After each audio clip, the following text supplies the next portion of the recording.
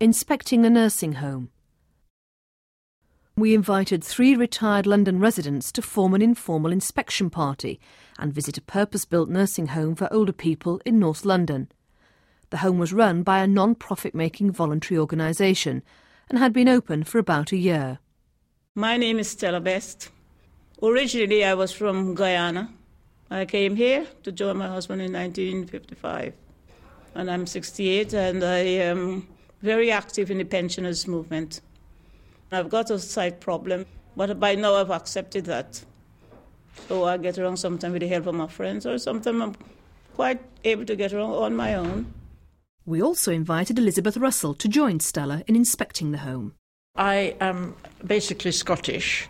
I got conscripted during the war and came down to work in London and never went back. And I moved to Islington, I think it was 1957. The third member of our inspection party was Teresa Lafort. Like Stella and Elizabeth, Teresa is now retired. She worked for 30 years in a canteen at Brunel University and has brought up her 4 children in North London. What I first noticed when I came in was it's very clinical looking. There's no flowers. I'd like to see a bit more friendly atmosphere. There's like only the receptionist here. There's nobody else about. And I feel it's, not welcoming enough. We also invited Hannah Hanley, an experienced health authority inspector, to visit the home, to give her impressions and to talk us through what she looks for. When we do inspections, we rely an awful lot on records. There's nothing would replace checking of records. Go around, you see the residents all happy, well kept, cleanliness, everything that one would expect to see. But is that just for the day? In this programme, you will hear Hannah telling us something about what's involved in an announced inspection visit. And you'll hear comments from Stella, Elizabeth and Teresa on what they thought and observed as each toured around the home. So what were Stella and Elizabeth's initial impressions when they came through the front door? As I came through, it was a very friendly receptionist. And that started to relax me right away from the officialdom of the place. But from the time you get in, you get a sort of hospital atmosphere, not by smell, of course, just the layout. It gives you sort of official kind of place, When I got in, when somebody rescued me and opened the door, I thought it was lovely. It reminded me a bit of the home my mother ended her days in. And of course, you see, I went to the window immediately, and there I saw my daughter's school. It made me feel, I know this place. It feels sort of vaguely homey. As an inspector, Hannah is aware of other issues too. One checks when coming into a home is the security. What is the security like? Or can people get in at all? It could be too much security. No, we would expect homes to be secure, and so therefore we would check and see how we would gain entry, who's there, who's at reception. The nursing home has 3 floors, with a dining room, communal lounge and bedrooms on each. I am not too keen on lifts. Always worry you're going to be stuck between floors. And going up. That's good, because it says, we're going, because one of the problems is sometimes you get in the lift and you can't see what button you want to press. But nowadays they all seem to have the speaking voice for telling you which floor you're on, which I find very good. Doors closing, going up. You sometimes feel like you're shut in and you're always wondering if there's any way the lift's going to get stuck. And it's usually sensible to have somebody else in the lift with you. 3rd floor. It's very important that the lifts in a home work, because people, if they're on the 2nd and 3rd floor, you can't bring people using wheelchairs down. So it's very important that the lifts are not just working, but there is a maintenance contract in place for the regular checking of lifts. Hello, my name's Teresa. I've come to have a look round. Do you like it here, do you? Yeah. Well, I've only been a couple of weeks, 2 or 3 weeks, little more than, and I just had a stroke, and I've sort of not been well, I think it's a bit small and a bit bare. I'd like to see, a bit of decoration. It is a palace to me. It's a palace to me. For Hannah too, talking with residents is an important part of the inspection process. I do speak wherever possible to people who want to speak to us during our inspections, and always important to speak to relatives, although sometimes during the time of our inspection you're not available. So what are you expecting for lunch today? Well, I don't worry about lunch. It's always nice and... So you don't know what you're having yet? My goodness, do you... No, I don't know what I'm having yet. Do you get a chance to order your lunch? Did you choose your... Yeah, I had an order yesterday. I'm diabetic and they're very kind to me. They're giving me everything I need. It's very difficult, but you have to ask, and are they just saying that because we're here or not? And you get a feel for what they're saying. We would have checked out the care plan, and that would be something we would have provided advice on about blood sugar levels, and she's the only one who's controlled by insulin, so hers is needs to be kept an eye on. And during our inspection, we usually ask for a copy of the food menus to see what is actually, to see whether it's nutrition. We often ask for dietitians to have input to make sure that there is nutrition, that there's choice as well. You look at the type of resident accommodated in the home, what sort of ethnicity are in the home, are their needs being met, that sort of thing. You would then look at the hygiene. I would, with Dr. Natharaja, go and check the kitchen areas and look at how food is stored. We're not obviously the environmental health officer, but we do the checks, and where we feel there may be a problem, I would ask the local environmental health officer of the local authority to do an inspection. Hannah also takes note of the way staff interact with residents and of the recreational facilities and activities. Hi, Celestina. She's the only one here, and she's watching the telly. You have to be slowly, because I am not English. I should speak to you in Polish, which I find it very difficult to do. I know you speak very little English. Yeah. So if you want to communicate with her, you have to try some Polish. That is where she will understand better. We would look and see what was going on generally. People might say, oh God, the television is blaring, there's nobody watching it. Very often, like we would look, last week I was in here, we had the activities organiser for the home. And sometimes she brings a whole lot of hats, and we model the hats for the residents. Yeah. When Stella inspected the dining room, she also observed the way staff behaved and commented on the atmosphere.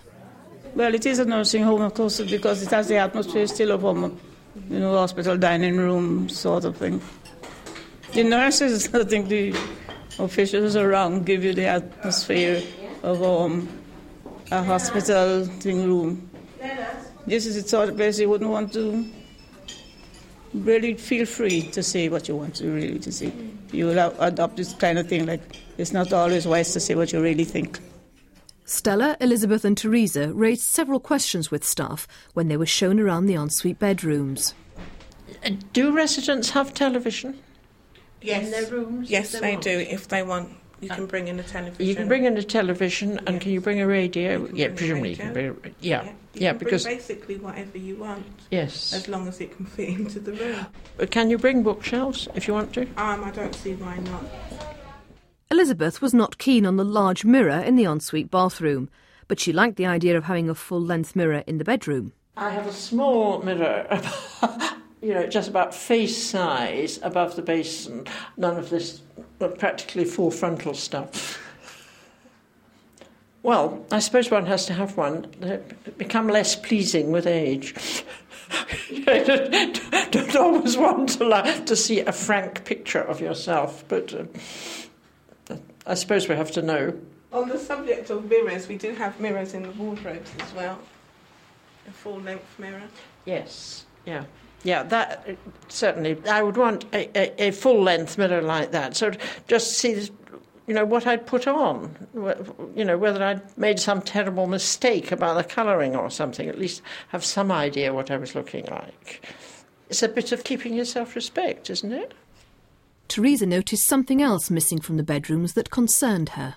There's no tea-making facilities in the bedroom. They shouldn't assume that people can't do things for themselves. They shouldn't assume that they still may have a problem with hot water or whatever. but occasionally you want to do things. You like to be independent. Making cups of tea and being able to, if you make a friend here, as you would hope that you might do, that you can sort of get yourself away, make a little private life somewhere in a corner and make yourself little cups of tea, eat the kind of biscuits you like. Food may be more important to me than it is to some people, but I think it does matter. We're in the bathroom on this floor, which is the 3rd floor, and it looks like a hospital bathroom, to tell you the truth. But I suppose that's what it's for. Like some of the residents might want a proper bath, soaked in the bath. Oh, that's like me. I always like I don't like this shower business too much. Yeah, that's what I like, a proper bath. Hannah works through a mental checklist that she's built up from her inspection experience. I mean, with regard to the actual facilities, that was all checked prior to registration, but you want to see how it's being kept maintained. Is the light bulb falling down, or, are there any risks? Are there any wet floors where people might slip? The toilet area is being cleaned. I would probably turn the taps on. Yeah, and turn the hot water tap on, and they should be not too hot. Yeah, okay. I saw you checking the temperatures. One thing that interested Stella, Elizabeth and Teresa was the hairdressing room with its weekly service. I go to the hairdressers like every other week or something, because it can be pricey, or they're not doing much to it, to wash and set it. Just to wash and plait it is about 15, 16 pounds, and that is pensioners' rate. So I don't go often, so getting it done every week would be a plus. Sufficient you can do with my hair, because of course I'm West Indian, so it would be different. I like my hair plaited. But I mean, from the hairdressing point of view, that would be good, because at least you can get it wash and steam even if you can't plait it. I don't have a hairdresser every week as things stand at the moment. I don't do that. But it would be very nice to think that I could. And I would have thoughts that are important for my self-respect. I don't know how publicly people live, but I can slop round at my own house looking like nothing on earth, but in a more public place, it would be more important. I need to get my hair done every so often. All I have is a cut, shampoo and set. I'd like perhaps to see something else here, other beauty aids. You don't have to go the whole hog, but, like something like aromatherapy or something like, relaxation. So, at the end of their tours, what did Stella, Elizabeth and Teresa conclude? I find the general layout of the place was okay. The thing what I didn't like that struck me is the staffing arrangement. The staff were all black, to say the thing, and they were all very young. And if I was living here, I couldn't relate to those young people. I am black, of course, but if I wasn't black, that's another thing, I couldn't relate to them.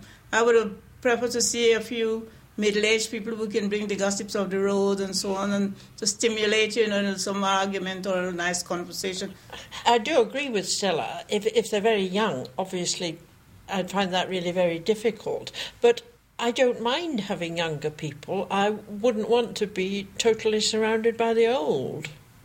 I did want to know if this place is too expensive, because, Islington got no ends of black people. And why this new nursing home only has one. Strike me right away that it's a very expensive place where they wouldn't send blacks.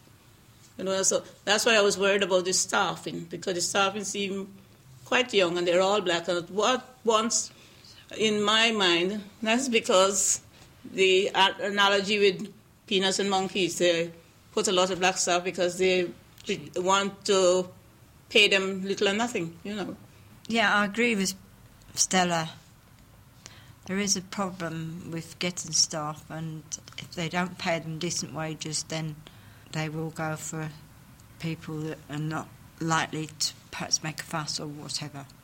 It wouldn't worry me to come here and see black nursing staff, except I might think they were being exploited, but it wouldn't worry me for myself. I was worried because of the lack of visual and homely things and things to do. Because if you look around this room, there's no magazines on the table. There's a television somewhere, and there was a little radio in the dining room, but even in the activities room, there's nothing on display, is there? And it's a fallacy to think that because you're getting older and you've got a disease like Alzheimer's, that you don't need any stimulation, because you do, because that's part of the way of getting better. Well, I asked about radio and television in your room and taking in books. That would do some of it. I also asked about making cups of coffee, in your own room and having a chat with somebody. That would do some of it. Apart from that, I do wonder, because you come in and there's it's very quiet. When you come in, it's a bit like a nunnery, at least what I think a nunnery is like. Never actually lived in one. And that worried me. It struck me as soon as you come in here, this is one of those places where it's kept very clean and very looked after, but it's a place where you come in to do as you're told. From the Open University. For more information, go to www.open.ac.uk/use.